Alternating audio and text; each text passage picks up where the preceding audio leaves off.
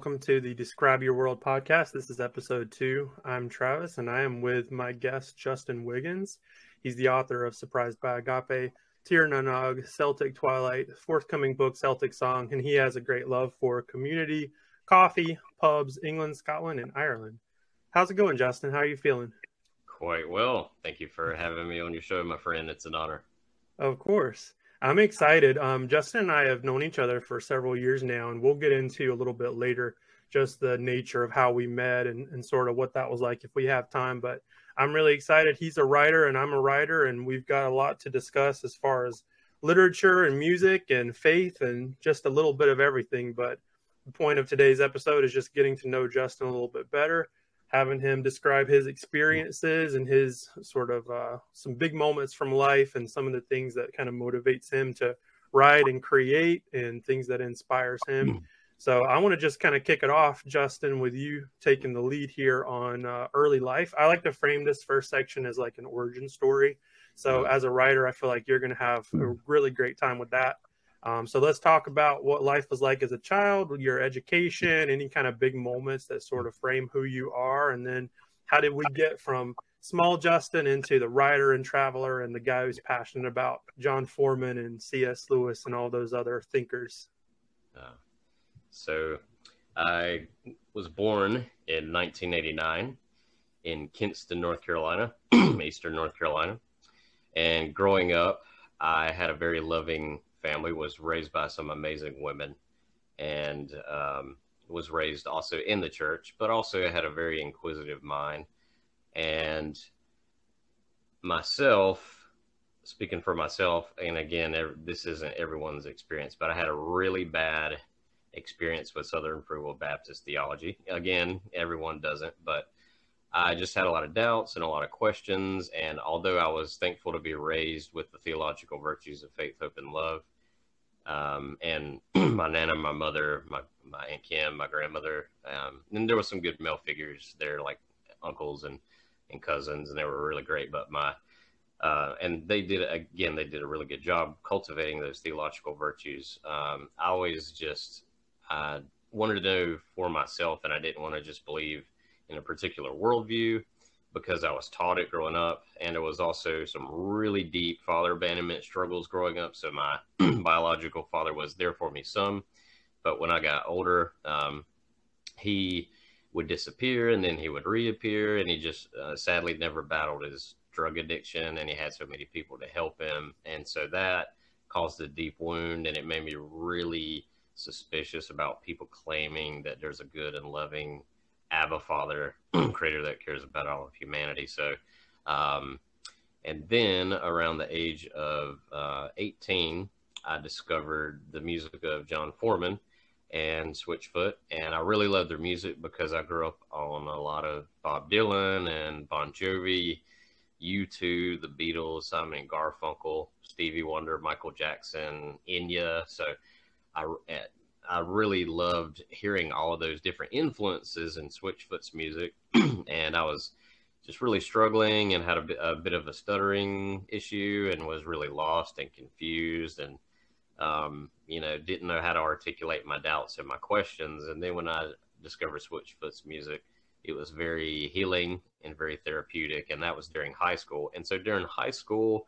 I started to come out of my shell a bit. I wasn't as shy as I was in elementary school and middle school. I was still a confused agnostic, but I never really came out as one, because if you do in that sort of community, you're often ostracized from the herd.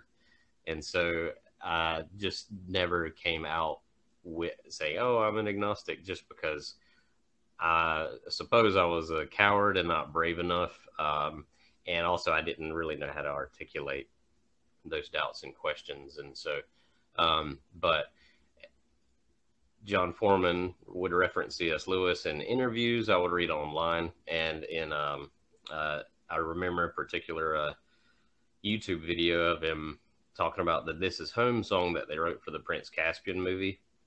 And he kept referencing C.S. Lewis. And I'm embarrassed to say this because I know many people grow up reading Narnia or have Narnia read to them. I had no idea who the writer was. Right.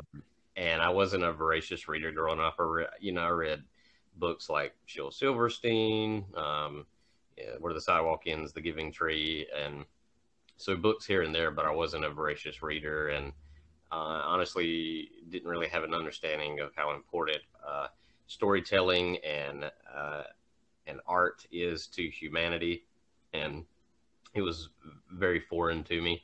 And I just decided to eventually check out Lewis's writings, and I was intrigued when Foreman, talking about the context of what inspired him to write This Is Home, he was talking about this yearning and longing that humanity has for their that's transcendent, and that's for something outside of themselves. And I found it really interesting. I didn't know. I was like, what is he talking about? It's really interesting, but it really intrigued me, and I really admired the fact that he was a follower of Christ, and there's no sacred secular either or, and they made music for people of all worldviews, which is very different in contrast to how I grew up learning, this is sacred and this is secular. You can listen to this, you can't listen to this. And they sort of tore that false either or to bits. And that was really healing for me. And I was like, wow, I've never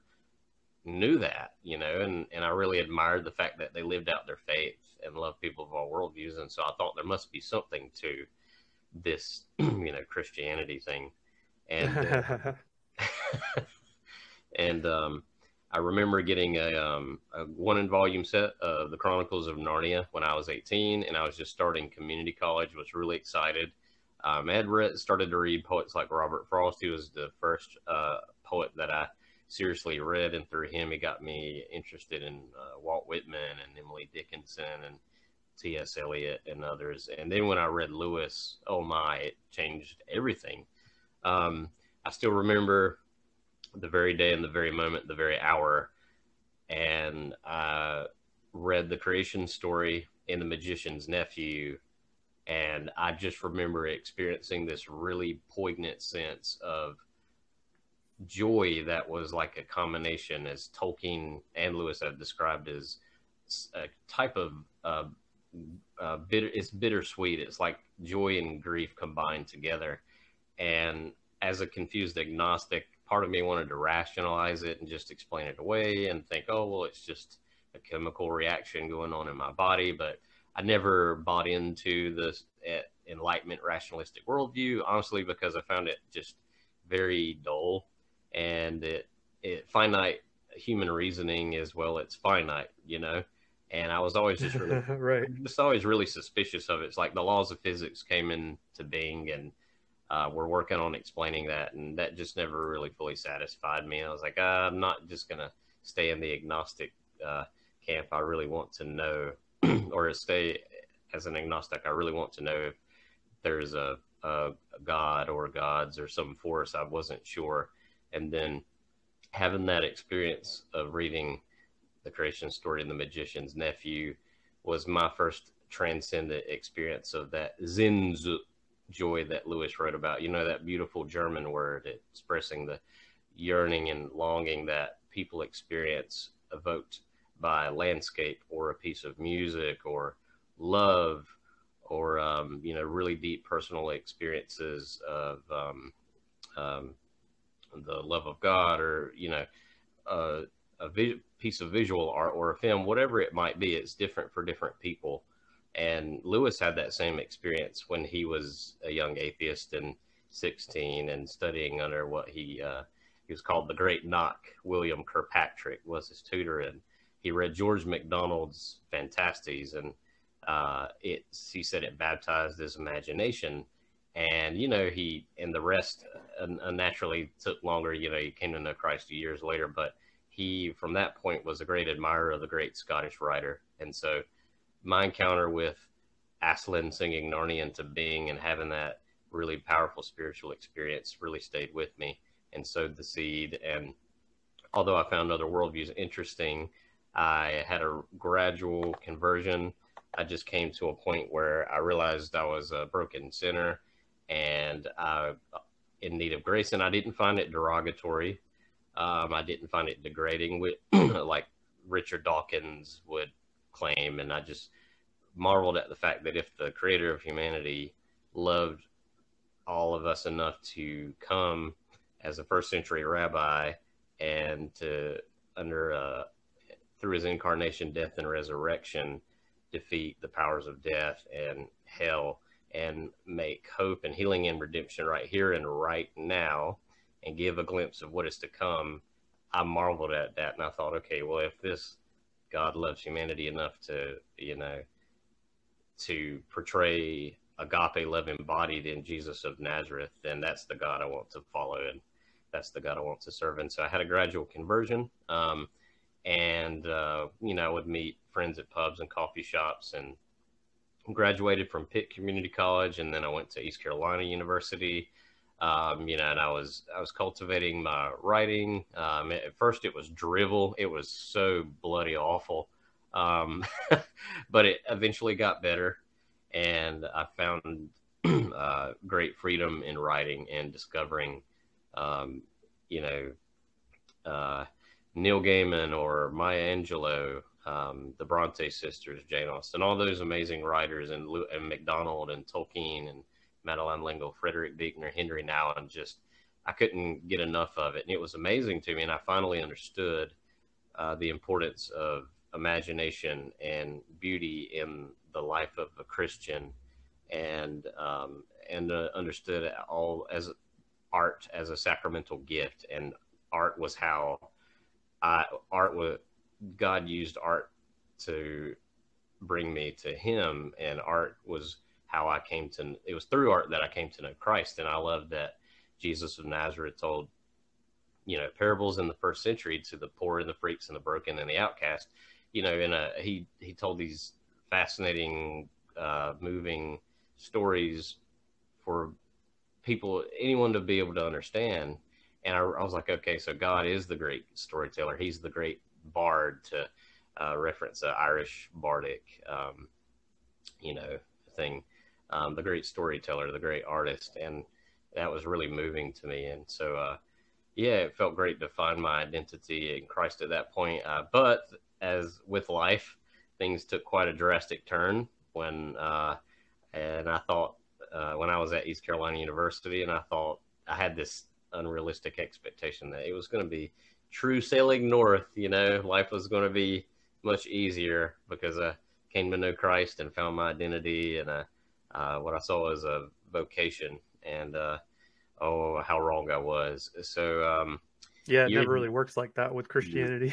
No, absolutely not. And so years and years of suppressed father abandonment struggles that I thought I dealt with, and I had not, came out full force when I was at East Carolina University.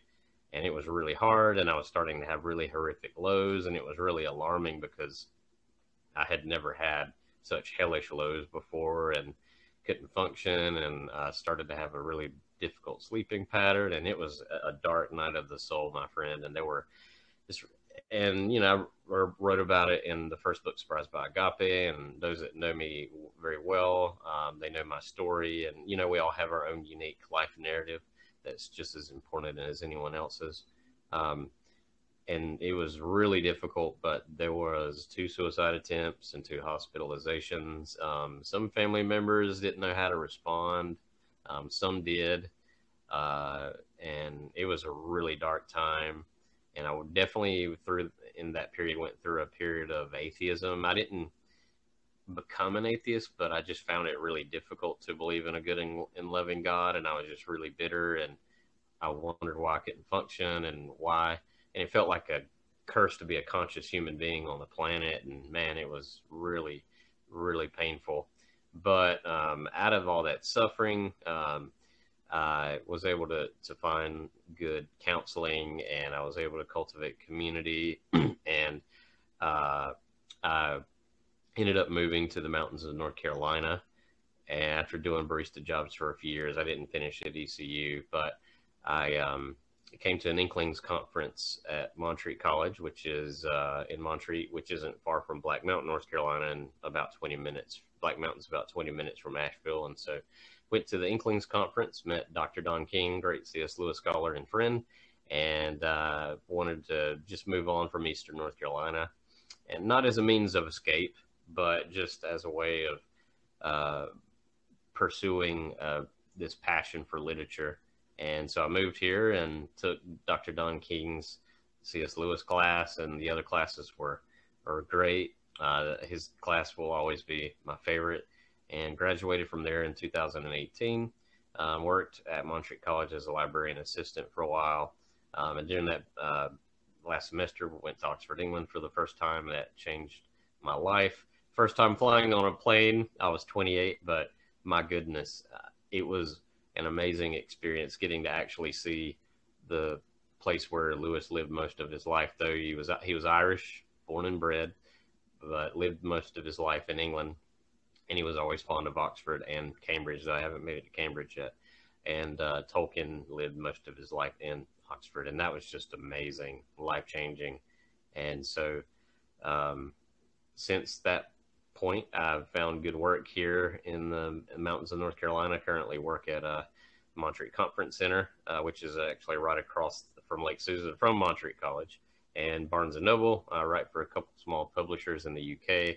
I have been able to cultivate an amazing community here in the mountains of North Carolina and all over the globe, in Scotland, Ireland, England. And these are things that I thought years ago were wishful thinking, I had no idea. I'm just confused agnostic from Eastern North Carolina. And I definitely in my journey have been surprised by the agape love of Christ, which has absolutely shattered what I thought was possible, what I thought was, wishful thinking. And I'm glad that I was proven wrong. Nice. I mean, there are a lot of talking points there. I'll try to hit on a couple of things that kind of stick with me or stick out to me as you're going through. That was a really beautiful summary of kind of where you started to now. One thing that, and I kind of picked this up in rereading Surprised by Agape, which I did this week just in preparation for our conversation. But one thing that really kind of sticks with me is just your sort of origins as a child. And, for me, whenever you get into those Southern Baptist, Free Will, Pentecostal churches, and these are people who are extremely passionate about the way that they communicate with God, but sometimes they're also people who don't fully understand the spectrum of ways to communicate with God. Like, there are so many different paths and avenues to him. And I find that my experience is very similar growing up in a Free Will Pentecostal Baptist church and in a very, very small city in South Carolina. And I'm sure that we could swap stories all day about what that's like, but it's a very discouraging thing when it comes to growth and adaptation and just an understanding of your relationship with God, because I find that what happened with me is I learned a lot about God and what God is supposed to be and how, God is sort of portrayed, but I didn't learn very much about how to have a relationship with him. Not only that, but I also learned a lot about judgment and criticism and a lot of things that will really hinder your progress in faith versus like helping you grow in faith. So that really sticks out to me as far as your introduction and kind of your earlier understanding of who God is. And I can understand, it's almost like your growth is stunted because you can't grow in a healthy manner with your relationship with him. It's kind of like you're just viewing him as this outsider. What are his qualities? What are his attributes that scripture talks about versus how can I know him and how can I talk to him daily?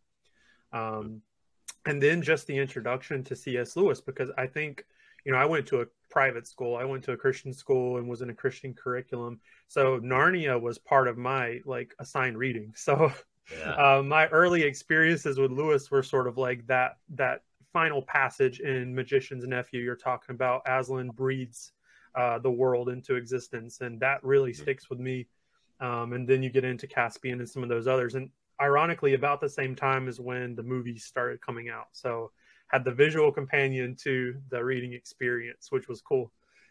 Same thing with Lord of the Rings and Tolkien, is like the movies were coming out and there was a visual companion and it was really exciting.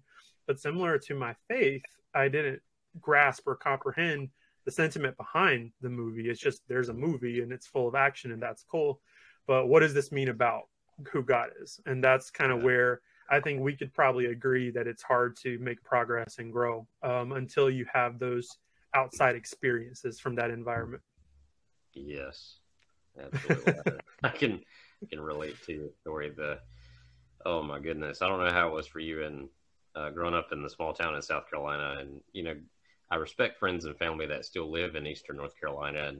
And, but I just remember, although again, love my family but just that area there was it felt honestly like living in a Stephen King movie. There's this really weird, oppressive atmosphere to it. Yeah. And I just got so frustrated with how Christianity was presented as a bribe and all there were sincere people and they did a lot of good. It was the proselytizing and the brainwashing, which is so dangerous. And I just found it so frustrating, but I had to learn to not throw rocks at fundamentalists.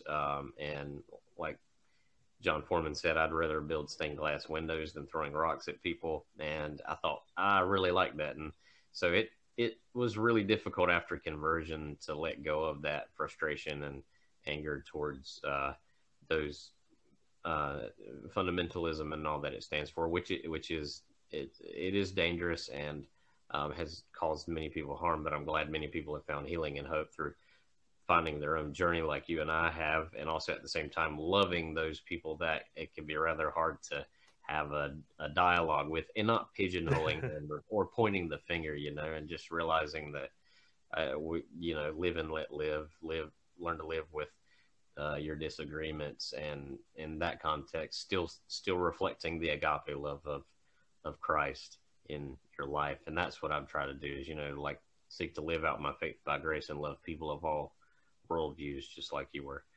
talking about in your journey.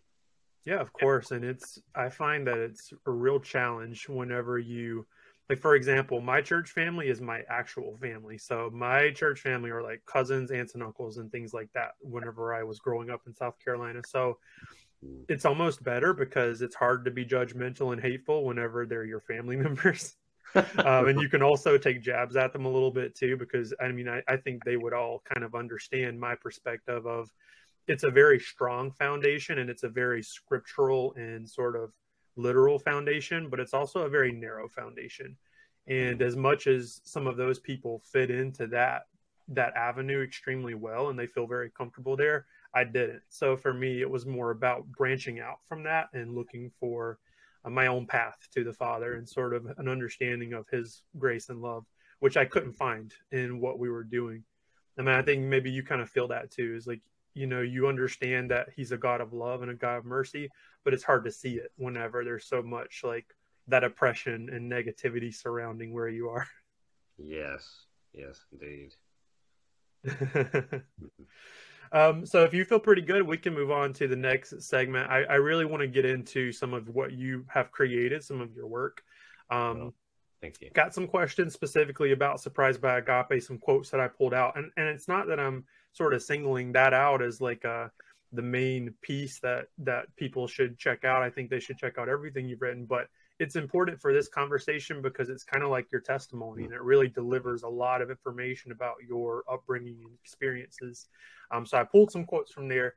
But before we get into those, I would love it if you will, for the viewers and listeners, just define what agape love is, because there may be some people who are absorbing this information and don't really know that word. Indeed. Thank you. So the Greek word agape means the Creator's unending and everlasting love for all of humanity. It's a love that never fails.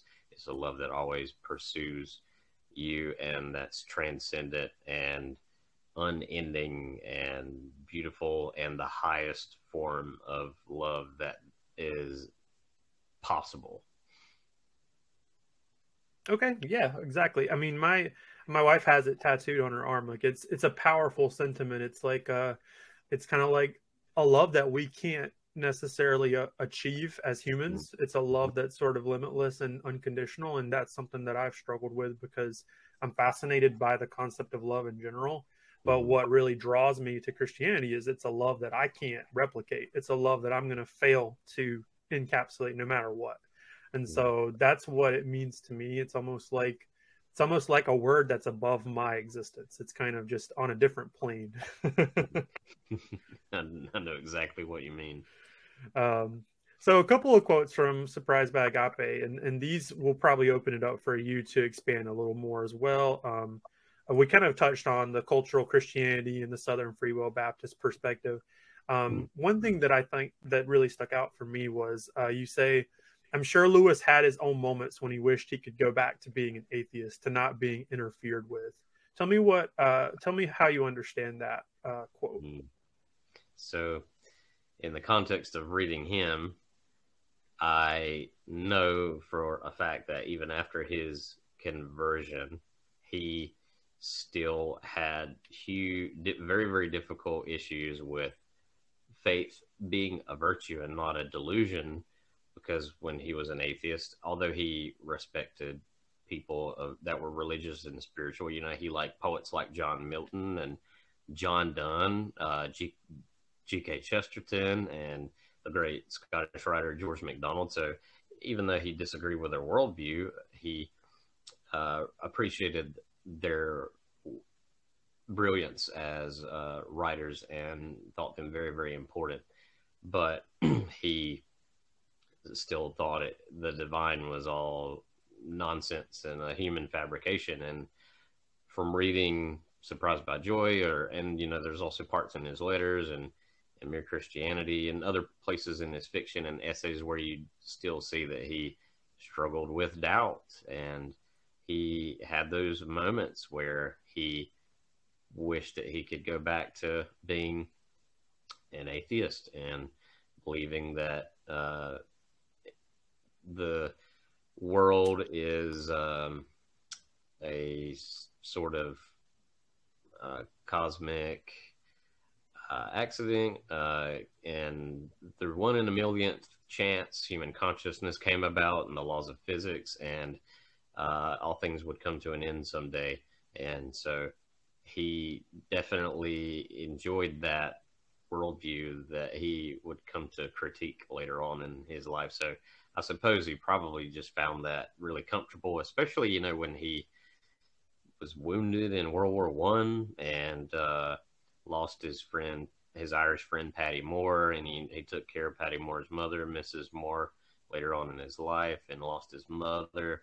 So he had some heavy wounds, really, really difficult wounds, and I'm sure that was at the root of his atheism. And so when you read those places in his writings, you find it comical. He's like, I'm sure he thought, I wish I could go back to who I was when I was at this place in my life. But he knew that to be honest with himself and honest before God, that there was no going back. There was no escape, I mean, he even did Surprised by Joy when he described his conversion to theism. He said he was kicking and screaming and wanted to get away. And he said, and it's hilarious how he described God as, like that wonderful poem, Francis Thompson's The Hound of Heaven.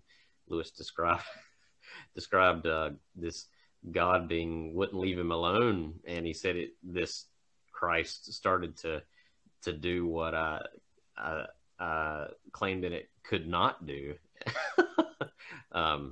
And he was horrified by that and started to be alarmed, because he would meet all these Christian friends at Oxford. Hugo Dyson and, Owen Barfield was an anthroposophist, but at least he had I think he was later on a Christian, I can't remember, but a very close friend of his. And at least anthroposophy is a sort of an esoteric spiritual view of the world that rejects scientific materialism.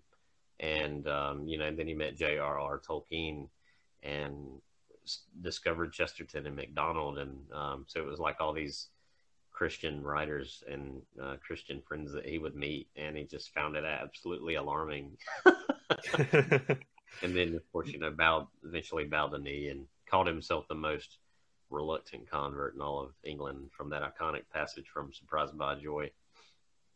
Yeah, I had a couple of thoughts about this, and I don't know Lewis as well as, I haven't read him as much as you have, but one of the things that comes off as a little bit funny is this idea of the God of heaven who loves us so much that he pursues us and chases us down versus, like, I had a conversation somewhat recently with, and I won't state specifically what world religion he was a part of, and what he believed. But he was sort of separating Christianity from everything else. Is like Christianity has this God that, number one, died for you, and then number two, like, pursues you.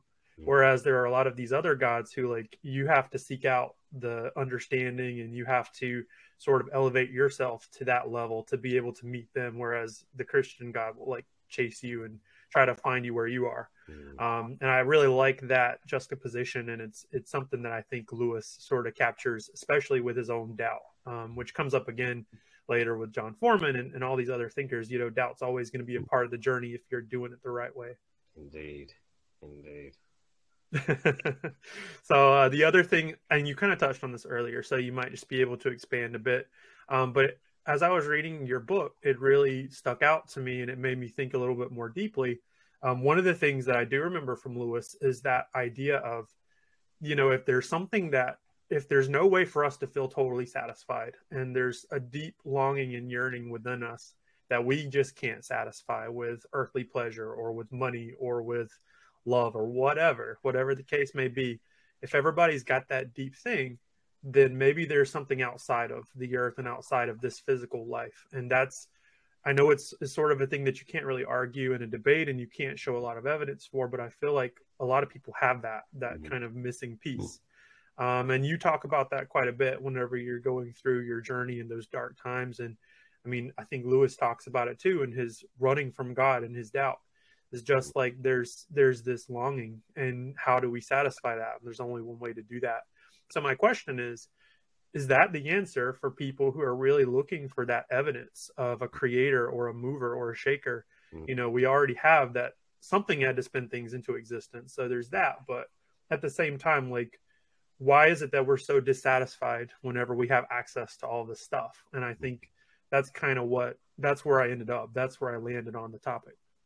Indeed. Yes, I do believe so. And as important as intellectual questions are and historical questions and, you know, evidence for this or that, and all of those have their place, right? But when it really comes down to it, it's this innate, universal, transcendent longing that humanity has. And I think you see evidence of it in the great myths and the great stories, all these different archetypes. And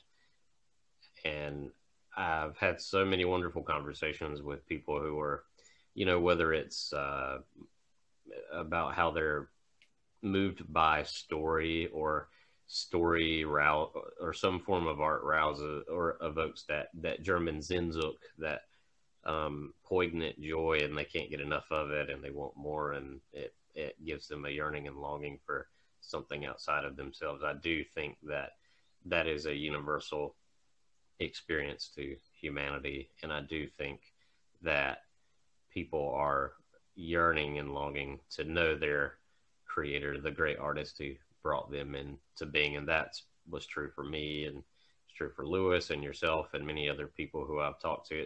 It reminds me of how important beauty is and how important art is, whether it's you know, music or visual or film, a particular poem or book, and I can't get enough of it. And I love it's amazing and it's wonderful, and I love talking with people, and whether they, you know, it's DC or Marvel or Neil Gaiman's Sandman series or J.K. Rowling's Harry Potter series, or the, you know, George MacDonald's fairy tales, or Madeleine L'Engle's Wrinkle in Time series, or Narnia, Middle Earth, you know, Philip Pullman's, you know, his Dark Material series. It's really incredible to hear from people why they like a particular form of art and why they're drawn to it. It's really, really moving. And Madeleine L'Engle wrote that wonderful book, Walking on Water, Reflections on Faith and Time. And she was really helpful to me in my journey. And it's been really incredible to, you know, talk with all different kinds of people. Some people share the same worldview. Some people have a different worldview, and what moves them, what makes them come alive, you know, like the Switchfoot song, When We Come Alive. those works of art or experiences of beauty make you feel more alive. And although it's fleeting and transient, that poignant experience stays with you for the rest of your life. Yeah, there's some kind of thing that sort of looms over us, and we're always trying to grasp it or reach for it. And there are only certain places where you find it, and there are only certain places where you catch it, and then you only have it for a moment. And so I think that once you catch that sensation and once you understand that to exist, then there's this lifelong journey of recapturing. And I think that's true for faith. Like when I think about faith and I think about belief and I think about leaning into something, it feels like it's a lot harder to believe in things than to not believe in them. And that may be totally untrue because I don't have that experience of agnosticism, but it feels like to just understand that there's no God would be kind of easy, because if there's no God, then we're just a collection of cells and matter and bones, and we're just tumbling through life, and then we expire, and that's it. But if there's a God, then there's this progression, and there's this journey, and there's this epic and this adventure, and we're responsible for it. So it's this heavy weight of trying to do that correctly. All right. So next thing, I'm kind of going to shift gears a little bit, but still staying in the same lane of your work. There are a couple of books, Celtic Twilight and Tir na Nog, and they're really structured that in a way that you're discussing different figures and writers. You're also including some poetry, some short stories, some essay type pieces. So I'm really curious about your formula, like how you're building your books, and how does that make sense for you? And is that something that, in my mind, the thing that comes to mind is just diversity. Like I want to have a diverse collection of work, and it makes me a little bit easier for me to write if I've got some diversity. But very curious how you feel about that. So when I started writing more fiction, it was really challenging, and I found it difficult. And I would submit a few stories for Stephen Lester Carr's Sweetie Cat Press, who does a wonderful job of publishing different anthologies and writers all over the world. And his critique of my short stories was very, very helpful. And he gave me the confidence to write more fiction. And so I thought, wow. And then I found actually that I came to enjoy writing poetry and fiction more so than nonfiction. And I wanted Tir na Nog and Celtic Twilight to have to be both fiction and nonfiction. And I wanted to write it in a way where someone can read it in one or two sittings, and I wanted to capture the power of story and the influence of the Celtic bardic storytelling tradition, and evoke a sense of wonder and awe and mystery. And it was very challenging, but also a lot of fun. Like Steve Caught of Inspired, who published Marty and Irene, Tir na Nog, and Celtic Twilight, told me this, and it has really stood out to me. He said, just remember, all the writing is work. If you're not having fun, you're doing something wrong. And he's right. And I just found it was a lot of work, if you want to write seriously, you have to read widely and write every day, whether you feel like it or not. But it was so much fun because you're taken out of yourself, and these characters come to you, and you're not quite sure where the story will go, or sometimes you do. And although some of the stories in both books are quite heavy, there's always a sense of the virtue of hope and the healing power of music and literature and art. That's really at the heart of those particular books. And I was just so excited to try something different, because Surprised by Agape was great, and I'm really thankful for that Grant Hudson of Clarendon House Publications, and it was fun co-writing Surprised by Myth with him. And Marty and Irene was an experimental book, and friend did the cover art. Tim, great guy. If he watches this, I thank you for the cover art, my friend. And it was really fun. I just wanted to try my hand at a full work of fiction, but thus far, Tir na Nog and Celtic Twilight have been my favorites, because those two books were inspired by a much needed holiday. I hadn't been on holiday for 3 years, and it was finally great to get to Ireland and Scotland and England, and going there for the first time. Well, Ireland and Scotland for the first time was life changing and just amazing getting to see these beautiful countries associated with William Butler Yeats and Oscar Wilde and James Joyce and great C.S. Lewis and also the great Seamus Heaney, favorite Irish poet. Lewis will always been my favorite writer, but as far as poets go, Seamus Heaney, my goodness, when I discovered him, I couldn't get enough of his work. And so, yeah. You'll have to remind me when we get to the end, because I didn't put it in our template or topics, but I want to get maybe we'll do it during your like closing statements. Sure. Definitely want you to make some recommendations for our viewers and listeners. So maybe as we go through, just have in the back of your mind like 3 pieces, whether they're books, poems, or pieces to listen to. Sure. And that way people can go dig into some inspirational stuff for you. So regarding those 2 pieces in particular, how would you say that those are different? How are they similar? I understand structurally kind of similar, but are there some is it like a spiritual successor, a spiritual?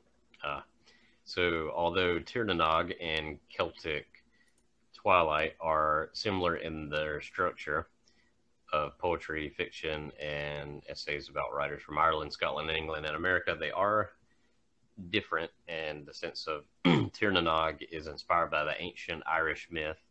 It's a beautiful myth, and in the myth, Tir na Nog is the Isle of the Blessed, the Isle of eternal youth and beauty, where the Twa de Nu, or the fairy folk, the Fae live, and definitely an influence on Tolkien's elves, and definitely an influence on Lewis's imagination, because he heard that as a young lad growing up in Belfast, Northern Ireland, and that myth moved him profoundly, and so I was fascinated when I first came across the myth, and when I was in Ireland and got to see places like Dunluce Castle, which inspired Cair Paravel in the Narnia books, or the Giant's Causeway, and which also inspired the geography of Narnia. It's called County Antrim, which isn't too far from Belfast. Beautiful places in like a fairyland, and also in Southern Ireland, the Cliffs of Moher, the most beautiful place I've ever seen in my life.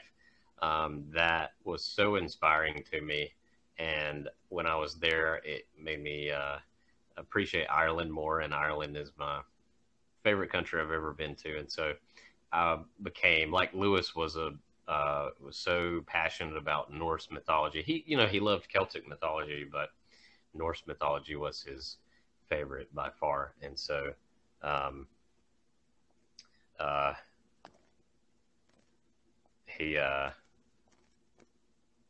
sorry about that.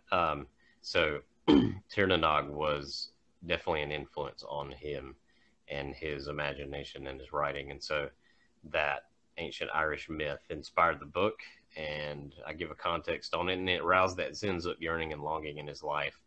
And Celtic Twilight was inspired by William Butler Yeats and what was called the Celtic Revival in Ireland at the time. And W.B. Yeats was a very important Irish poet, and played a huge role in popularizing the ancient bardic storytelling tradition and Celtic mythology and spirituality, and the importance of the Irish language. And so I was so inspired by how much he loved Ireland and how much he was proud to be Irish, and the Irish bardic storytelling tradition. And he actually wrote a book called the Celtic Twilight, Fairy and Folklore. So I stole that title from the book. But, it's like John Foreman referenced that, he paraphrases that T.S. Eliot quote that different good writers borrow and great artists steal. Not calling myself a great artist by any means, but I like him, and I can relate to that. So I definitely got Celtic Twilight from William Butler Yeats and was inspired by him when writing Celtic Twilight.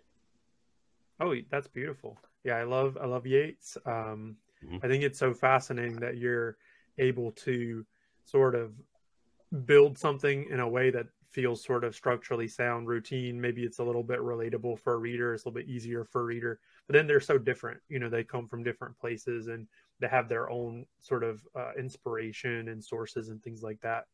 You mentioned earlier Marty and Irene being sort of experimental, and it may be, in my opinion, I dare say, the most different from all the things that you've written, just because it's a love story and it's not exactly in the same vein as the others.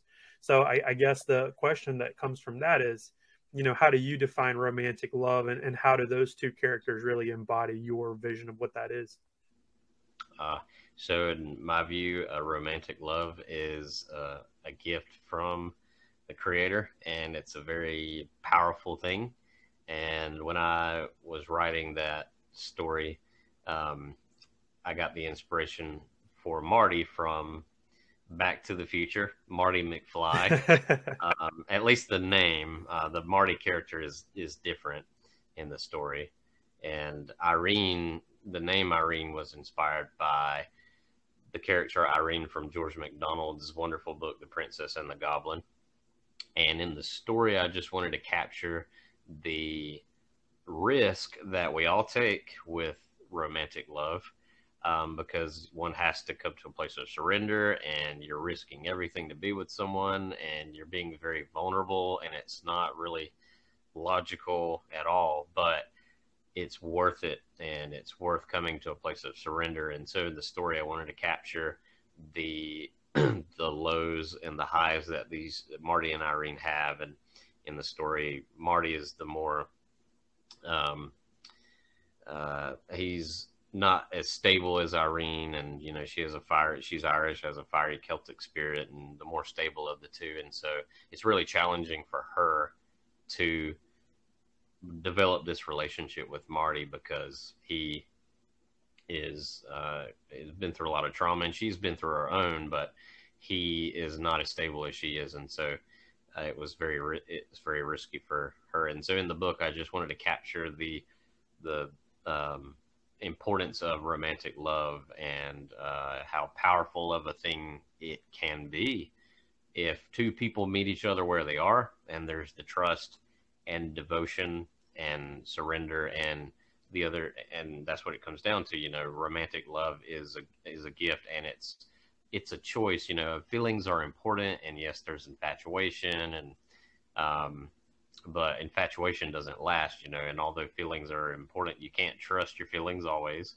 And love, when it comes down to it, is a choice, and you choose someone else over all others. And that's what I was trying to convey in that book. And also wanted to write a great ode to books, because Marty works at a bookshop, and Irene is a writer, and Irene is a musician. So it's a great ode to, again, the healing power of music and literature and art, and was really challenging. I didn't really know where I was going with it, and I've been so thankful for the response. It was definitely an experimental work, and I love the cover art. Turned out well, and Steve Call of Inspire did a really brilliant job with publishing it. My friend Timothy Silver did such a good job with the visual art, exactly how I pictured Marty and Irene. He had in his mind, and it was amazing. And I'm really and thankful for the endorsements from local author friend Henry Mitchell, and Irish poet friend Jared White. So it was definitely different than any of the other books, and so it was good. It was good for me to get out of my comfort zone with that one. So one of my experiences of writing, or one of my earliest experiences with writing, is when I was in college. I took an intro to creative writing class, and the challenge is, and maybe you can relate and kind of experience the same thing, but the challenge is you tend to write characters that are just kind of like you.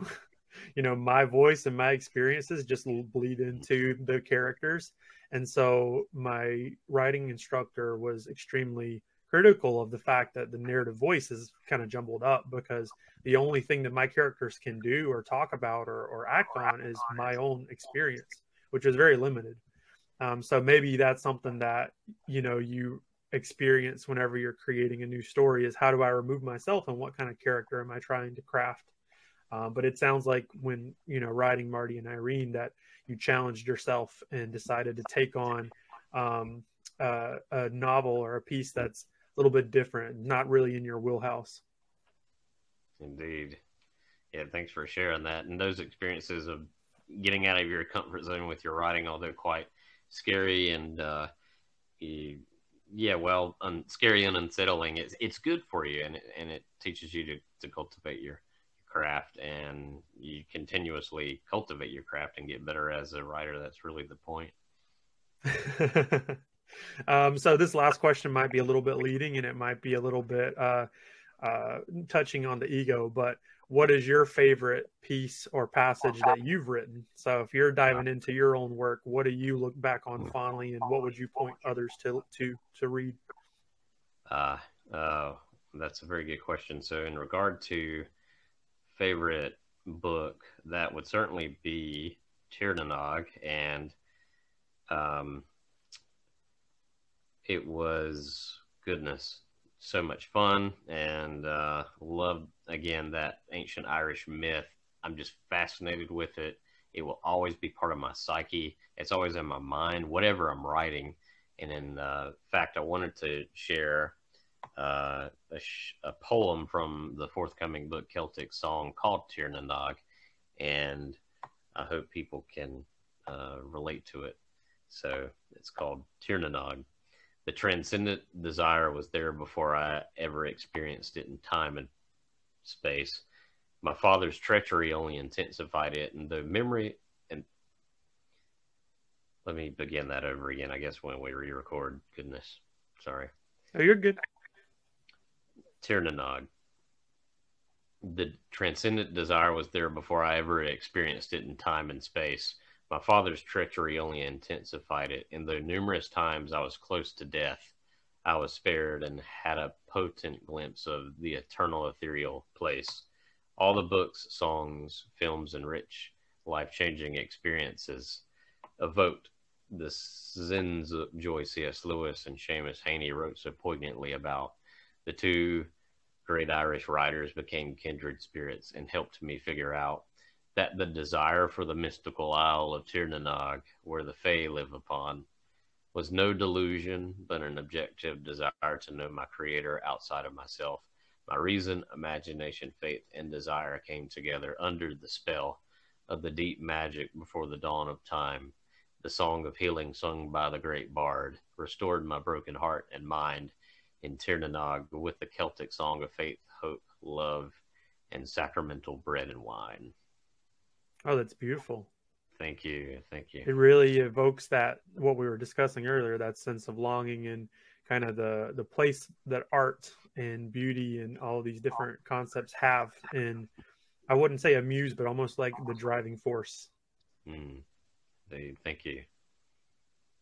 Beautiful. So I'm curious, just kind of piggybacking on talking about your books, what is your process like as a writer? I know you mentioned earlier the jobs that you have. You're a very busy guy.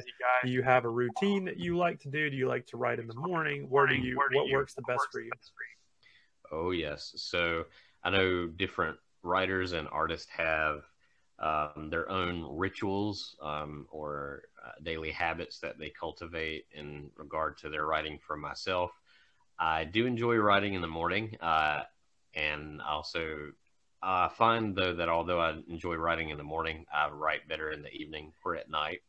I usually like to brew a good cup of tea or coffee when I write, and I find the habit very homely and comforting, and there's nothing like, whether it's instant coffee, which this is, not a coffee connoisseur. I mean, it's a decent kind, or yeah, or if I'm at home, which I do most of my writing at home, but also at a local coffee shop or a pub or a bookshop, wherever I'm at, I will write out thoughts. If it's an essay or something that's happened in the day, or if it's a song or a memory or a poem, I'll write it out in a journal. I usually like to use it's a Celtic writing journal that Peter Popper Press publishes, and they've been around since the 1920s, and it's beautiful. That's not the only particular one, but I always like to write out by hand, and then I'll type it up. So that's the way that I go about it. And every now and then there'll be a day when the day goes by and I think, oh my goodness, I didn't write anything and my conscience will bother me. But for the most part, I do write every day. And it's like if you're a musician, you need to practice every day. If you're a visual artist, you should practice every day. If you're a carpenter, practice every day. If you're a surfer, even if it's winter, you know, and if it's not too cold, you should probably get out in the water, you know. So whatever your craft, it's good to do it every day because you cultivate it and you discover things and you get out of your comfort zone, and the joy that is experienced in the creative process is just absolutely fascinating because you're taken outside of yourself. And like John Foreman has described it, you're have the feeling as if you're used as a vessel of some sort. And it's not about you, you know, you get yourself out of the way. And to reference Madeline L'Engle in regard to that, she wrote some wonderful things about that. It gets the ego out of the way and you're immersed in the story or the narrative, and it's an incarnational experience and a form of prayer. And you are, like Tolkien said, you're co-creating with God in that way. And the times that I feel closest to Christ is when this is subjective for different people, right? But when I do, the times that I feel closest to Christ is when I write, or when I'm immersed in a book. There's something very healing and in very powerful about that, where you're reminded of the great storyteller telling the story of your own life. And so, yes, and I find that having those daily rituals is really helpful, because if you don't have that daily discipline, you can have all the ideas, you know, but you're not really going to get anywhere. And you can't sit around waiting for the muse to strike. That's not how it works. If you read the great writers, they, like Ray Bradbury, he always had the emphasis, you know, you can't sit around and wait for the muse to sort of show up. You know, you have to cultivate your craft, and also to remember to have fun with it and not take it seriously enough. But and it is work, but yeah, have fun with it. And Neil Gaiman's written some wonderful pieces on that as well. That's been a great influence on me and really, really helpful. Yeah, whenever when I start working on something, a lot of the time I used to just write. I would just start, and that worked fairly well for the first like 30,000 words. And then I realized that I need like a poster board and a map and a schedule, because if I don't have, you know, chapter 1 through the end mapped out, I'm not going to write it. And so like I definitely write a little bit better at night, I think, as well. There was a time when I was working on a blog and I was writing a new piece maybe once every couple weeks. And then I challenged myself and I said, I'm going to write every day for a week. And even if it sucks and it's only 200 words, I want to have some piece to, you know, edit, revise, and kick out every day by the end of the day. And it felt very challenging and it felt very stressful, but it also kind of pushed me to think a little bit harder and craft something that worked in a narrative. And so that's kind of my experience too, is, you know, if you're a person who pursues some type of art or craft, you just have to do it. And even if it's bad, you just keep doing it. And eventually it won't be bad, or eventually you'll write something that you're really proud of. Yes, that I really appreciate you conveying that, because like I had said earlier, when I started writing, it was absolute drivel and it was so bloody awful. But one has to start somewhere, and it took me a while because at first I was trying to sound too much like my favorite writers, and then I realized, I'm although I'm influenced by them, they should help me find my own voice. And once I understood that, they did, and then I found that freedom. And I've been told I have a very conversational writing style, as if someone is in a pub or a coffee shop or bookshop with me. And I love that because it makes me, it allows me to know that I'm not trying to imitate my favorite writers, though you do build off of them. And like you're saying, when you challenge yourself, you find that you are capable of things that you didn't think you would be. And you are discovering new characters, and you get inspiration in very interesting, unique ways, and you get ideas for books that you wouldn't if you had not challenged yourself. And you have that daily ritual that is a really good structure. It's almost like a liturgy of sorts, and you're part of it, and it's solid foundation. And once you cultivate that, it's there every day, and it's something to look forward to. You know, even on the days that you might be tired, or you might be stressed or grumpy, or you know, it might be a difficult day, or you might be struggling with something or going through something difficult. And in my struggles with anxiety and depression in the past, I've found those daily rituals to be absolutely healing and therapeutic, and it gets me out of the way and reminds me that I am part of something bigger than my own self. And it brings you joy, and that joy cannot be replaced. And it's an absolutely wonderful thing. And also, as you were saying, it's also good to have an outline, especially if you're working on a story. Some stories I find you don't know exactly where they'll go, and then other stories you do know where they're going. If that makes sense, it's really interesting how sometimes that works. I'm sure it's the same for musicians. Like, they get the melody first, and then the lyrics come later, you know, or the lyrics come first and then the melody comes later. So it's really interesting how the creative process works. And I guess if you're working on a novel, like when I had Marty and Irene, it was very helpful to have an outline. Or the next book that's coming out next year, Celtic Dawn, it's been really helpful to have a timeline of an outline for this, so that way it's not all over the place, and you do have a good point of reference. So I relate to what you were saying about having a schedule and an outline that is a good point of reference, and you know where you're going to some degree.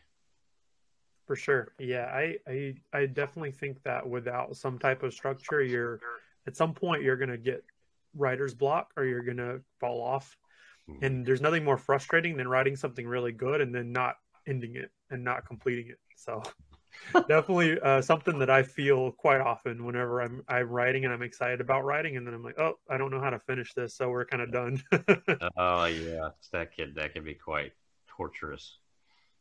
So it's part of your writing, so I wouldn't lean too much into like past experiences, maybe just experiences with publishing and creating and things like that. So what do you understand your highest point to be, and then what would you understand your lowest point to be, and how those things affected you? Well, certainly my lowest point. I'm no academic or scholar and no professional editor, and I have found that my lowest points are not catching just minor forgivable grammatical errors that my readers have never even really mentioned to me, which my overtly analytical brain freaks out when I see something like that. So yeah, so I could read through something a million times and still not catch it. And that's on me, you know, because you need to have your draft to be the best that it can be. And once you submit a final manuscript, you want it to be the best that it can be. But I can't tell you how many times it's just small, again, minor grammatical errors. And so I've gotten much better with that. And it's taught me to not be in such a hurry with getting your book out there, because you can do that. And really, I can give a comical example.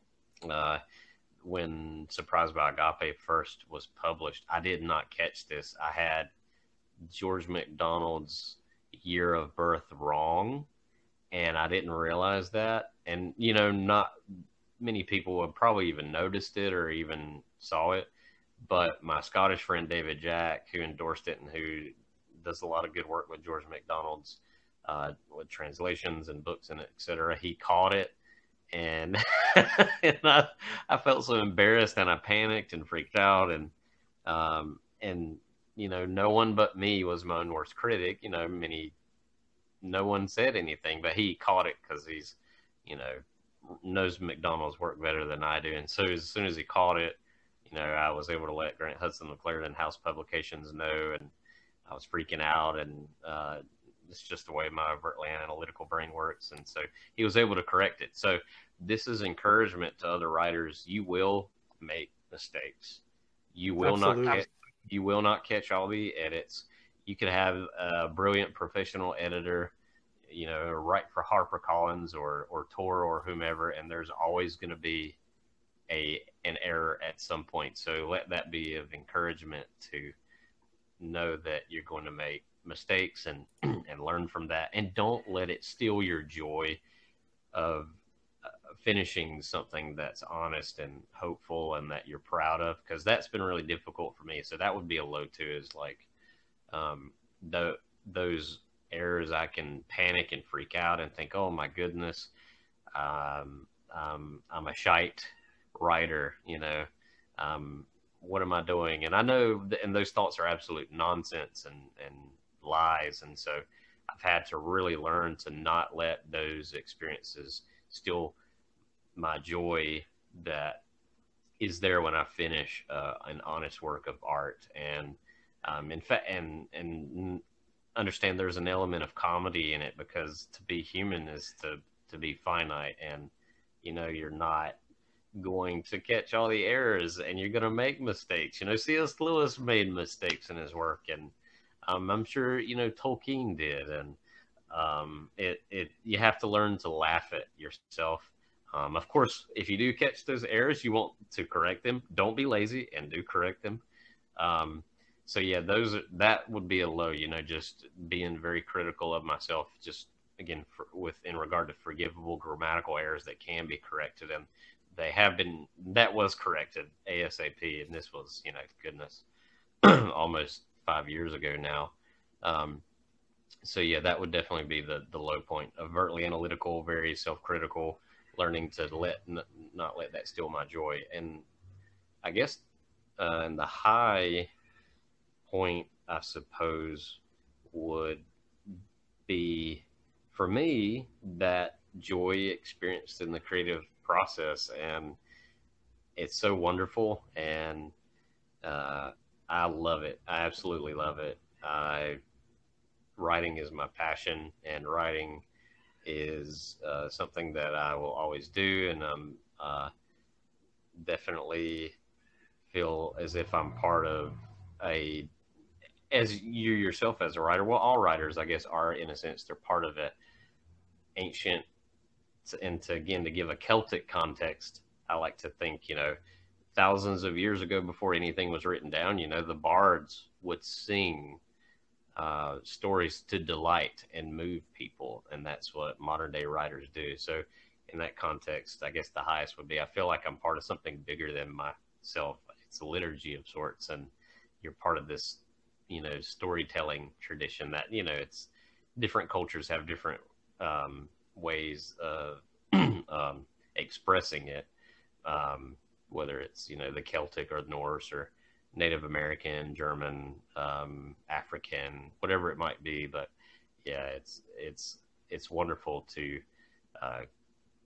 be in that bardic storytelling tradition, and I geek out on the Irish writers, and I'm honored to feel as if I'm part of that. Absolutely. Do you have, let's say there's a writer who's approaching you who hasn't written anything before, and that person just wants some tips or thoughts about where to start, and kind of what your wisdom would be as a professional and an expert in the craft? How are you gonna guide that person along? Just for people who, there may be some people listening who really care about it. It may be somebody who wants to start writing. Indeed, I would say write about things that interest you, that make you come alive, that move you. And it could be a memory, it could be something funny, it could be a passage from a book or a quote from a film, whatever it might be. Start small, don't overwhelm yourself, and get it out on the page. Don't be afraid, don't be discouraged. One has to start somewhere, and that way you can cultivate your craft, um, and it'll be exciting to see where it will go, and start it. And as Neil Gaiman has said, finish what you start. It might take some time, but really dive into it and see what will happen with it, and find a friend, or try to cultivate a community around you, and find those kindred spirits that do have an appreciation also for writing and for the importance of art. And that will be incredibly encouraging, because for me, when I was starting out, I didn't know what I was doing. I would write every day. This was way before Surprised by Agape, and I only knew a few people that shared that same passion. And it took a long time, but I was sort of out in the dark with it, but I kept cultivating it, and I found people that believed in what I was doing, and they believed in me, and that encouragement was immensely important. And I've tried to do the same for other writers and musicians and artists that I encounter, because my favorite writers and artists, musicians, classic or contemporary, they all have influenced me to encourage and to inspire as they have, and also to read widely. If you're going to be a writer, yes, read widely, classics, modern. You'll find your favorites, you'll find your favorite genres, or read outside of your favorite genre. If you're a musician, expose yourself to different genres of music. So yeah, definitely cultivate your craft and be encouraged, and start small, and write about things that interest and inspire you, and try to cultivate a community of genuine kindred spirits that will critique your work, and that will offer honest opinions, and that will also encourage you and build you up and take you seriously. And in my experience, when I found those things, it changed everything. Yeah, and to piggyback on that, just my own advice if someone were coming to me, because I know it's an experience I had, and it's experience that helped me grow a lot. If you write something and you share it with someone and that person says it's bad, there's a chance that it's bad. And that's okay. It's something that I experienced, and it's something that I remind myself as a writer is like, sometimes what you create's not that good. And keep writing, because eventually it will be. Unless you're some type of prodigy, it's not going to be wonderful right from the jump. So my encouragement is just keep writing, because if you love it, you're going to want to do it. Indeed, that's solid advice. That's been true to my experience. So as far as travel goes, you're a guy who travels quite a bit, and you've seen some of the coolest corners of the world as far as I'm concerned. So I'm curious, what's a travel experience that you've had that really has fundamentally shaped you as a person and as a writer? What's something that you can point to and say, this was big, this was a moment for me? Wow. There are a few that come to mind, and those travel experiences were really rich and life-changing, and it was a lot of hard work to be able to make those trips, but it was worth it, and I was immensely thankful, and I was able to get off the time from work and to plan out the itinerary and etc. One particular that comes to mind was seeing Dunluce Castle in Northern Ireland. And when C.S. Lewis was a young lad, he would go with his brother Warnie and his mother Flora and Father Albert there on holiday. And it is in County Antrim. And if I remember, I'm pretty bad with geography, but if I remember correctly, Dunluce Castle is maybe about an hour outside of Belfast.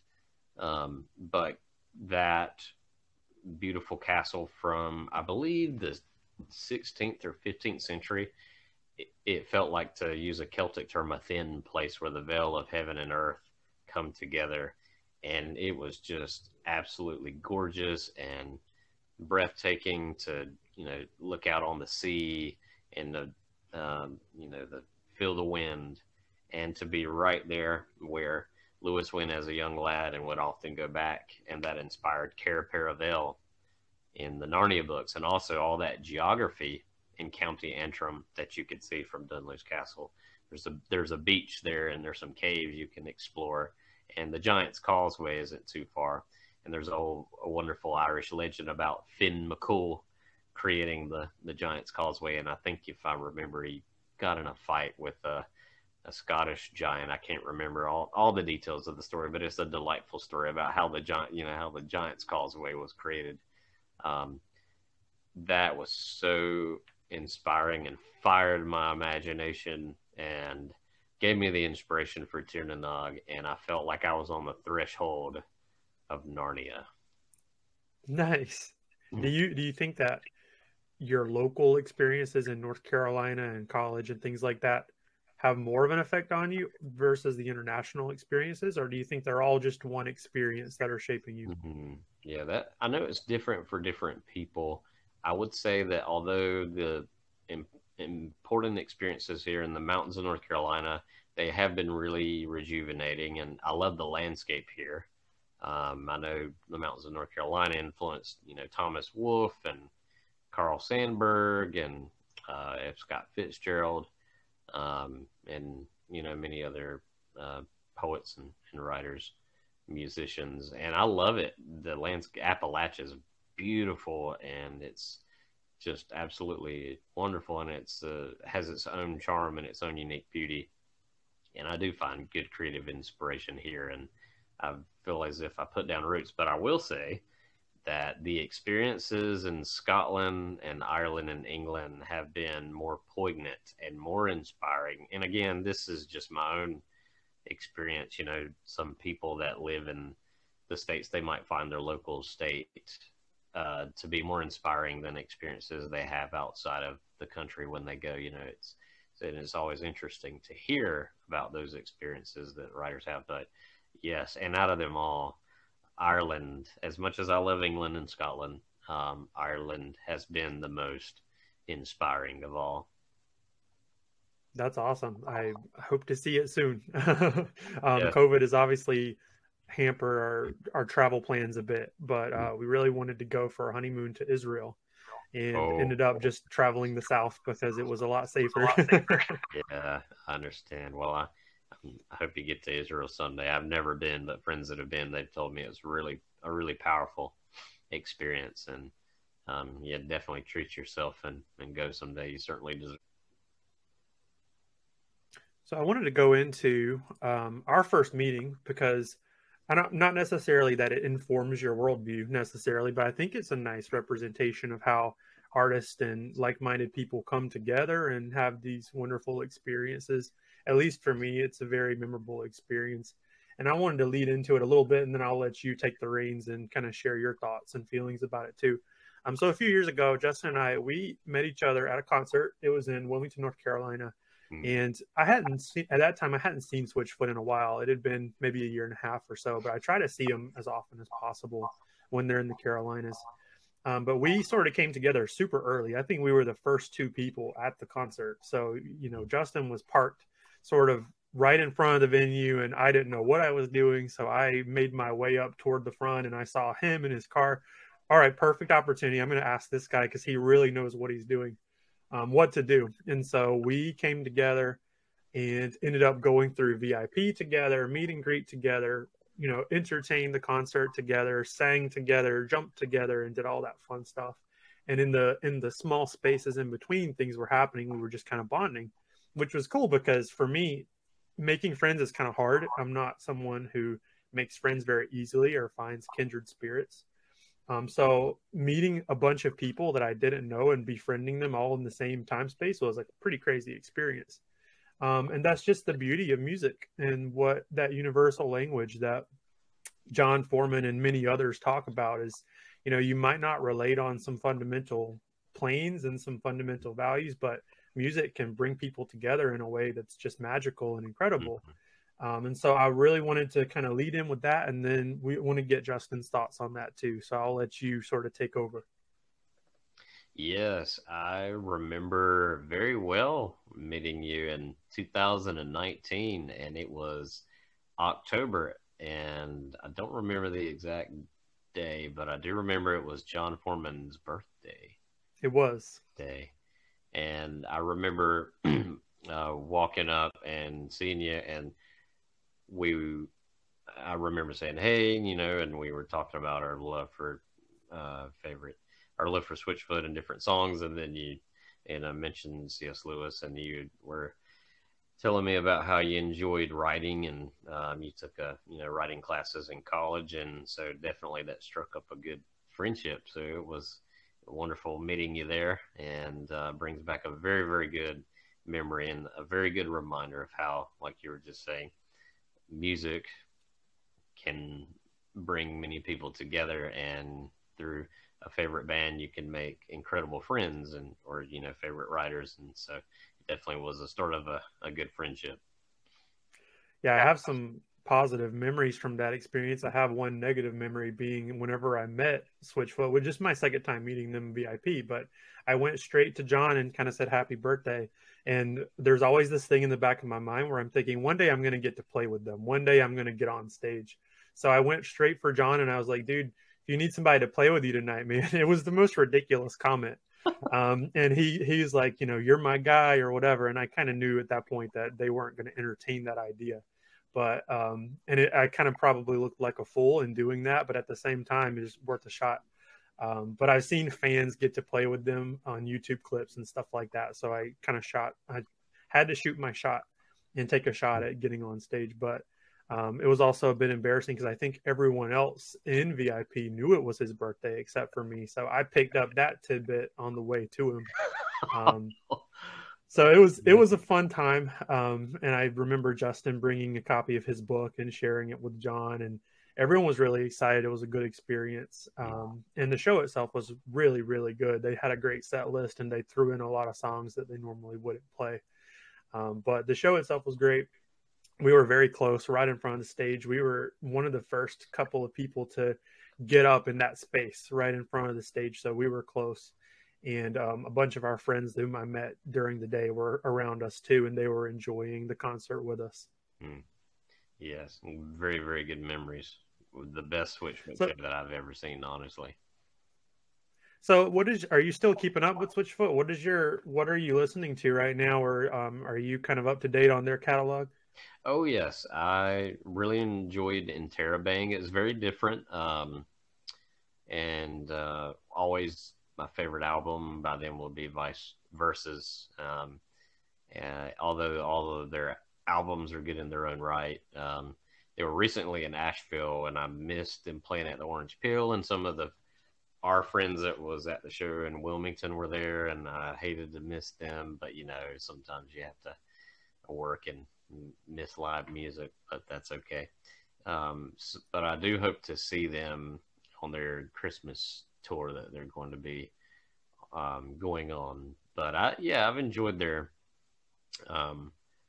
most recent album, and I've been more so recently though. I've been listening to more of John Foreman's solo work, and in fact, as much as I love Switchfoot, now at this place in my life, I prefer John Foreman's solo work because it's more intimate and speaks to me on a more personal level more. But I will always have a great affection for Switchfoot's music, and in regard to other music, I've been listening to the High Kings, which they are an incredible Irish musicians, and Gaelic Storm, Inya, Howard Shore's, Lord of the Rings soundtrack, and I'll go back and listen to old Reliant K or Red Jumpsuit Apparatus, Sugar Ray, Motown. So it's always good to go back to some older music, but definitely as of recently, a lot of John Foreman and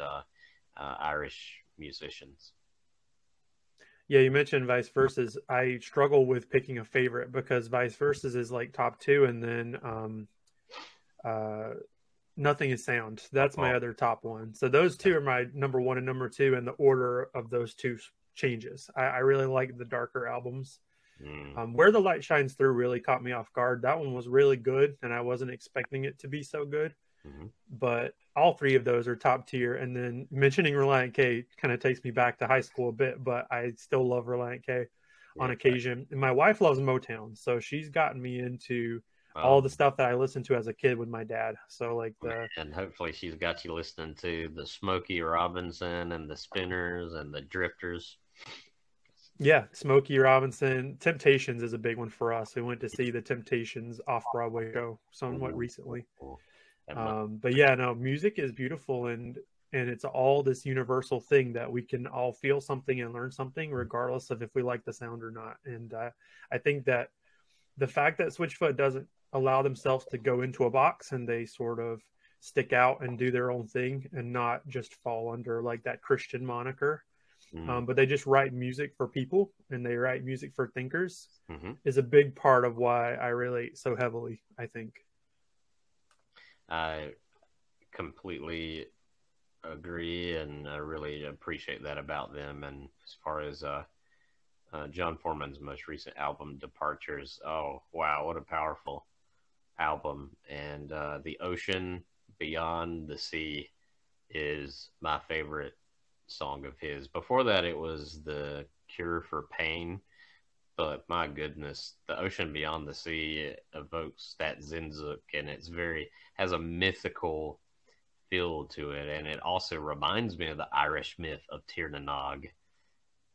Very powerful song. How about yourself? What would you say is your favorite song by John Foreman, or one of your favorites? That's tough. Or one of your favorites? Yeah, I have so many for both Switchfoot and for John. So for Switchfoot, I would say it's probably Where the Light Shines Through, the song. Yeah. Or Vice Versa, the song.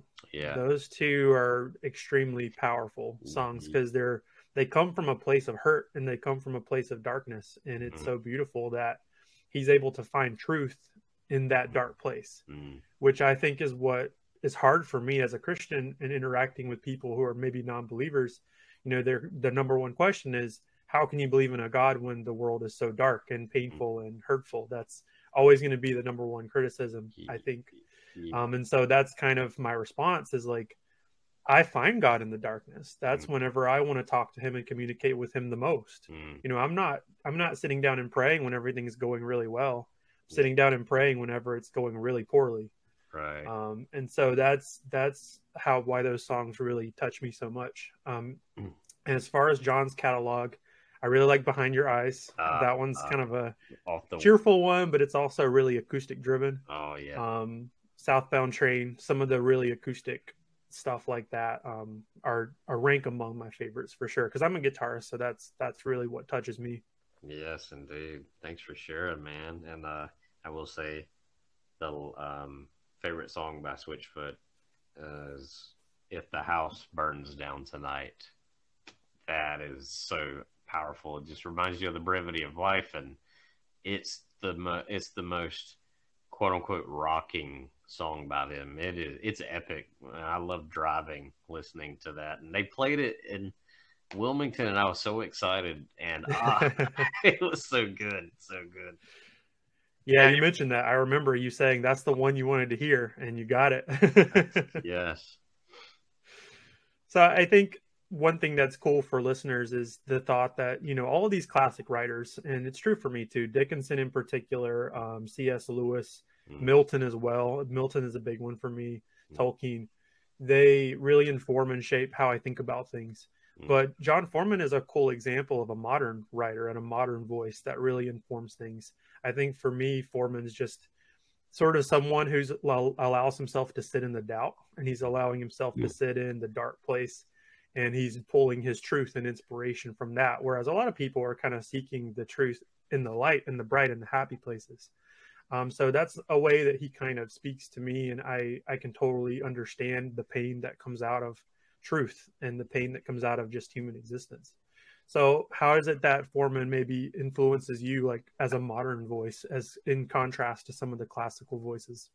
Wow, that's a great question. And for me, he takes the influences from C.S. Lewis or Soren Kierkegaard and Tolkien, and older musicians like Bono and U2 and Bob Dylan, Bob Marley, some, and Garfunkel, and he's able to build off of those different writers and musicians, and he incorporates it in his really poignant, brilliant lyrics and melodies and harmonies. And when a modern musician like himself can build off of those foundational musicians and writers and thinkers and communicate in a modern day context, that's really hard to do.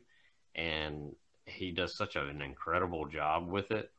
And I really admire that about him. And there's also not that sacred secular either or. As you were mentioning, he writes music for people of all worldviews, and you can see his faith in his music, but it's not any kind of cheesy platitudes or any nonsense like that. It's really honest, and that paradox of doubt and faith is in his songs. And Jesus, I Have My Doubts is a good example of that, and I really admire that about him. He's not afraid to express his doubts and his questions. And as someone who is very inquisitive and who, like yourself, struggles a lot with those existential reality of suffering and pain, and finding the agape love of Christ sustaining you in the dark and in the struggles, and I really relate to that, and I really admire that about him. And I've been able to just get so much creative inspiration from him, because some songs have inspired some of my stories. In fact, I wrote one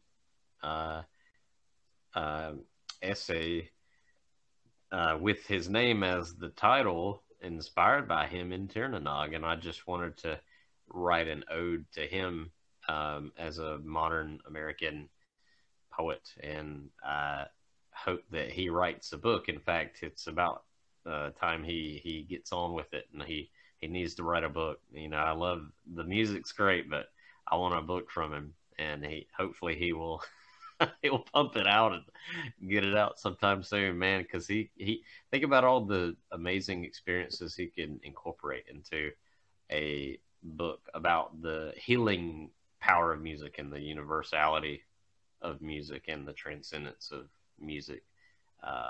So yes, let's hope he writes a book soon, sooner than later. Sort of following up with that, and I think this is a really important question, and I think I try to figure out a theme or a thesis for every conversation that I have, and I think I've kind of identified what the theme of this conversation is, and I think we keep coming back to this idea of healing, and I think that this question really hits it right on the head. So I'm excited to hear what you have to say. So for you, is there an obligation to create something that impacts people? Yes, I feel an innate yearning and longing to write honest and hopeful works that will convey hope and healing to people, and that it's possible. And also, my writings correlate with the way I live my life, and so they both come together. And I really am honored when people tell me that something I've written has encouraged them or made them laugh or moved them or helped them through a difficult time, or inspired them to read Neil Gaiman or Lewis or George MacDonald or Seamus Heaney or check out John Foreman. Yes, I definitely, and in fact, that innate need it has grown more, what's the right word I'm trying to think of? It's become even more intense, if that makes sense. And it keeps me out of my head, and it reminds me that it's all about community and human connection and healing. In fact, there's a wonderful quote, and I wish I could remember it. This is a paraphrase of it, but Madeline L'Engle put it like this: that to write or compose or paint or draw is an effort towards wholeness.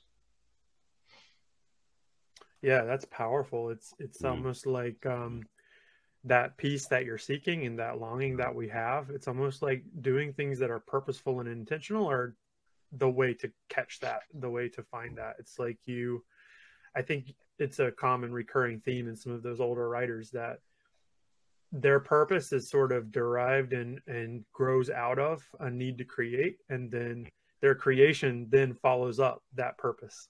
And that's kind of what I'm sensing in your answer, is that now it's not even an obligation, it's just part of existing. It's Mm-hmm. part of who you are. And so Mm-hmm. I find that very inspiring. Mm-hmm. Part of that too, and just to follow up, is do you, because it's becoming harder and harder for me not to express and communicate my faith in what I create. It's Mm-hmm. just, it's so innate and it's such a part of my voice and who I am that it just sort of comes out, which I think is true for Foreman and true for other writers and musicians. um, are you able to separate your faith from your work, or is faith kind of what's pushing it forward, and how do you understand that? Uh, that's a very good question. So, yes, all of my work is influenced by my faith. There's no separating my art from my faith. They correlate, and um, even if the poem is about James Joyce or Seamus Haney or expressing gratitude to the poet, that even though there might not be anything in that poem deliberately mentioning Jesus of Nazareth or Yahweh or you know liturgy or sacramental view, it's still influenced by my faith because I read every writer in the context of themes of um, redemption, and all the songs that I hear and all the films, even though the artists aren't deliberately conveying that, that's how I view it. And so, and I find it, it's get past those watchful dragons that Lewis talked about, and you can convey your faith in a way that people respect. And that's been my experience. People, friends that aren't religious or spiritual, or if they have a different worldview, they come to appreciate it, and they understand that it's not a form of proselytizing, but you it's you being honest about your own journey, that this is my journey and this is how I came to believe what I believe, and having people respect, because that could be really tricky to pull off. In fact, I was afraid of that.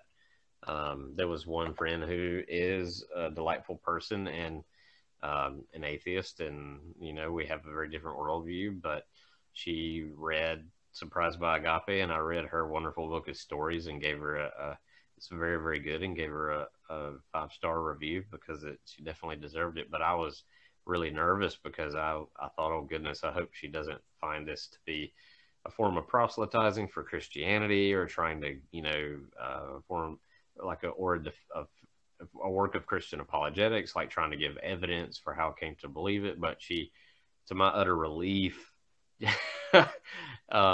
she, after she read it, she said that yes, this isn't you trying to convince other people to follow the Christian God. This is your own journey of healing and hope, and how you came to believe in Christ, and the role that myth and storytelling and the healing power of music and literature and art has played on that journey. And this is your own journey. And so that was such a relief.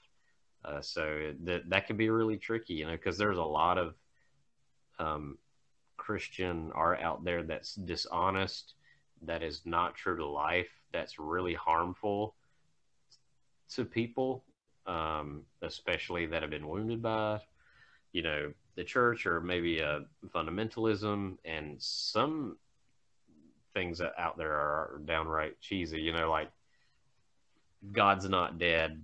I mean, that's, yeah. I mean, things like that.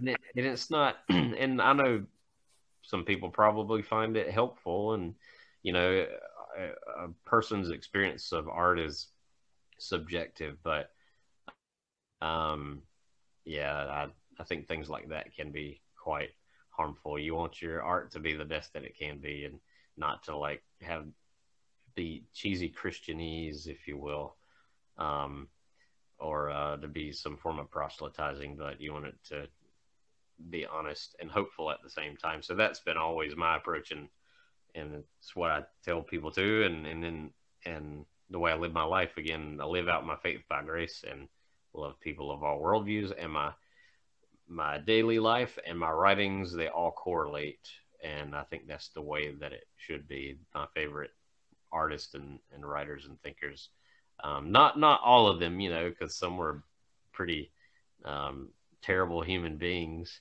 but for the most part, their daily life correlated with what they were writing about.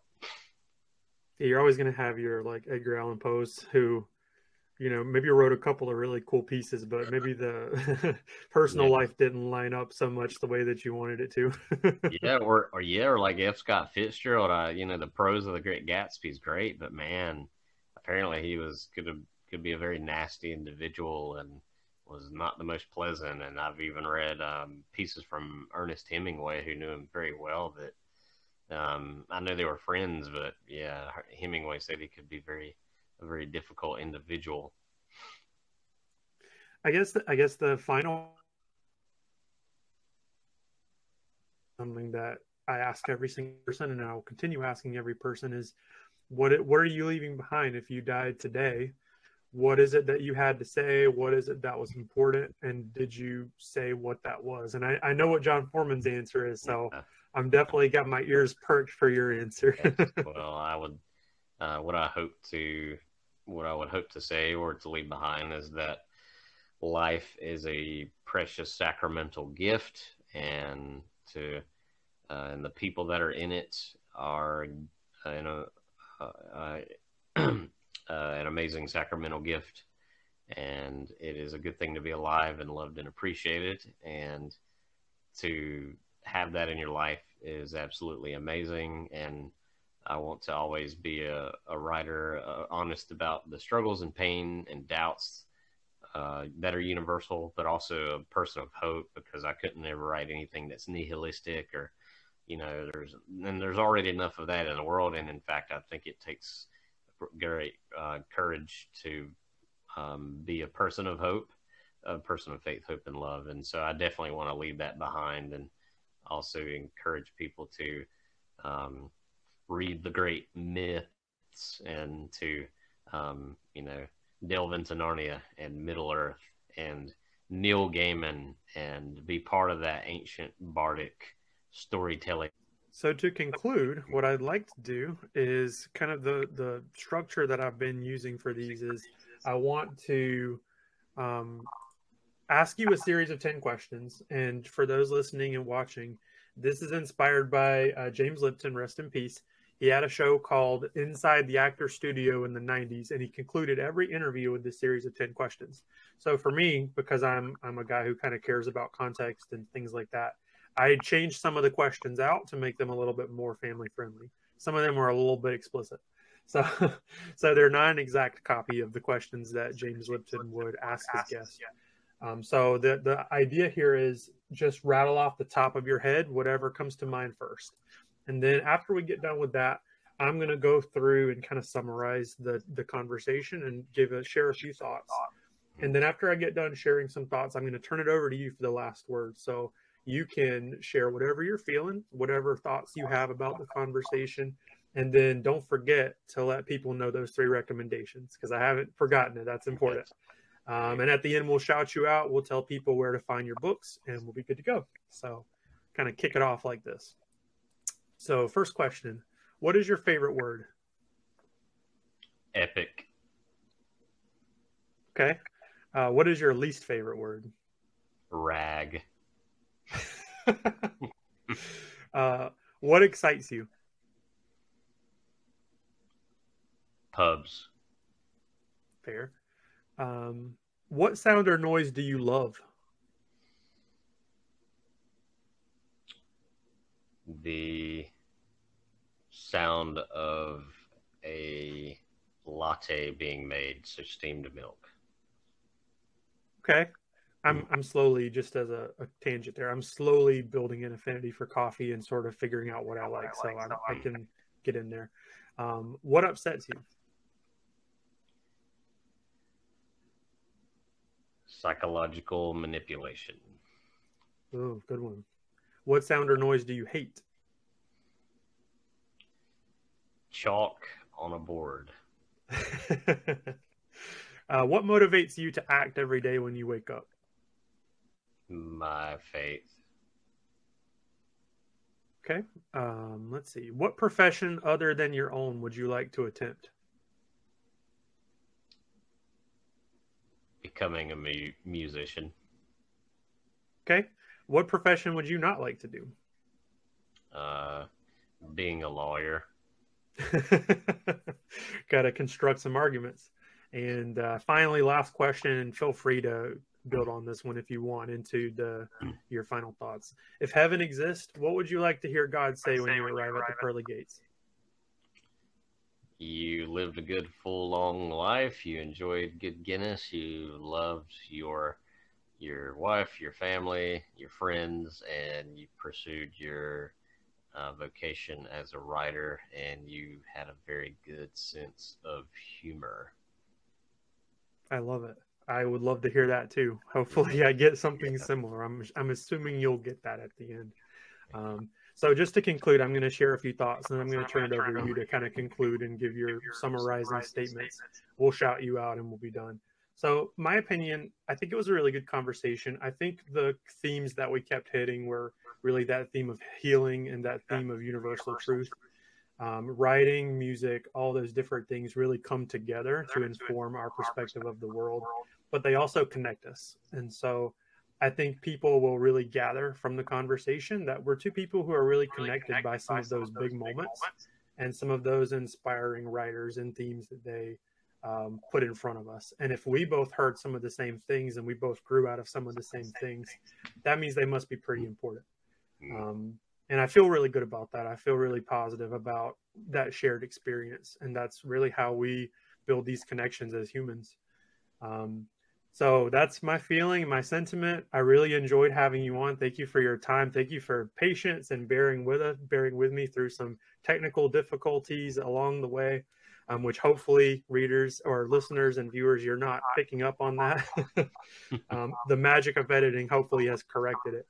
So I'm going to let you speak and give your final thoughts, and then please share some recommendations for people listening, and then let everybody know where they can find your works. Indeed. Well, it was quite an honor to be on your show. I thoroughly enjoyed the conversation, and I'm glad to promote your podcast. And people can find my works on Amazon. So if they Google Justin Wiggins, my writer's page will come up on Amazon. They'll find Tyrannod, Celtic Twilight, Marty and Irene, Surprised by Myth, and Surprised by Agape. They can also Google Inspired Justin Wiggins, and that'll pop up. My books will pop up on that website, and also Clarendon House Publications website. If you Google Justin Wiggins, Clarendon House Publications, and also have my Facebook writer's page and Instagram as well. And in regards to 3 particular works that I would recommend, one would be a book called 100 Poems by Seamus Heaney. It is an incredible book. Seamus Heaney is my favorite Irish writer. I have great respect for him. The second book would be Stardust by Neil Gaiman.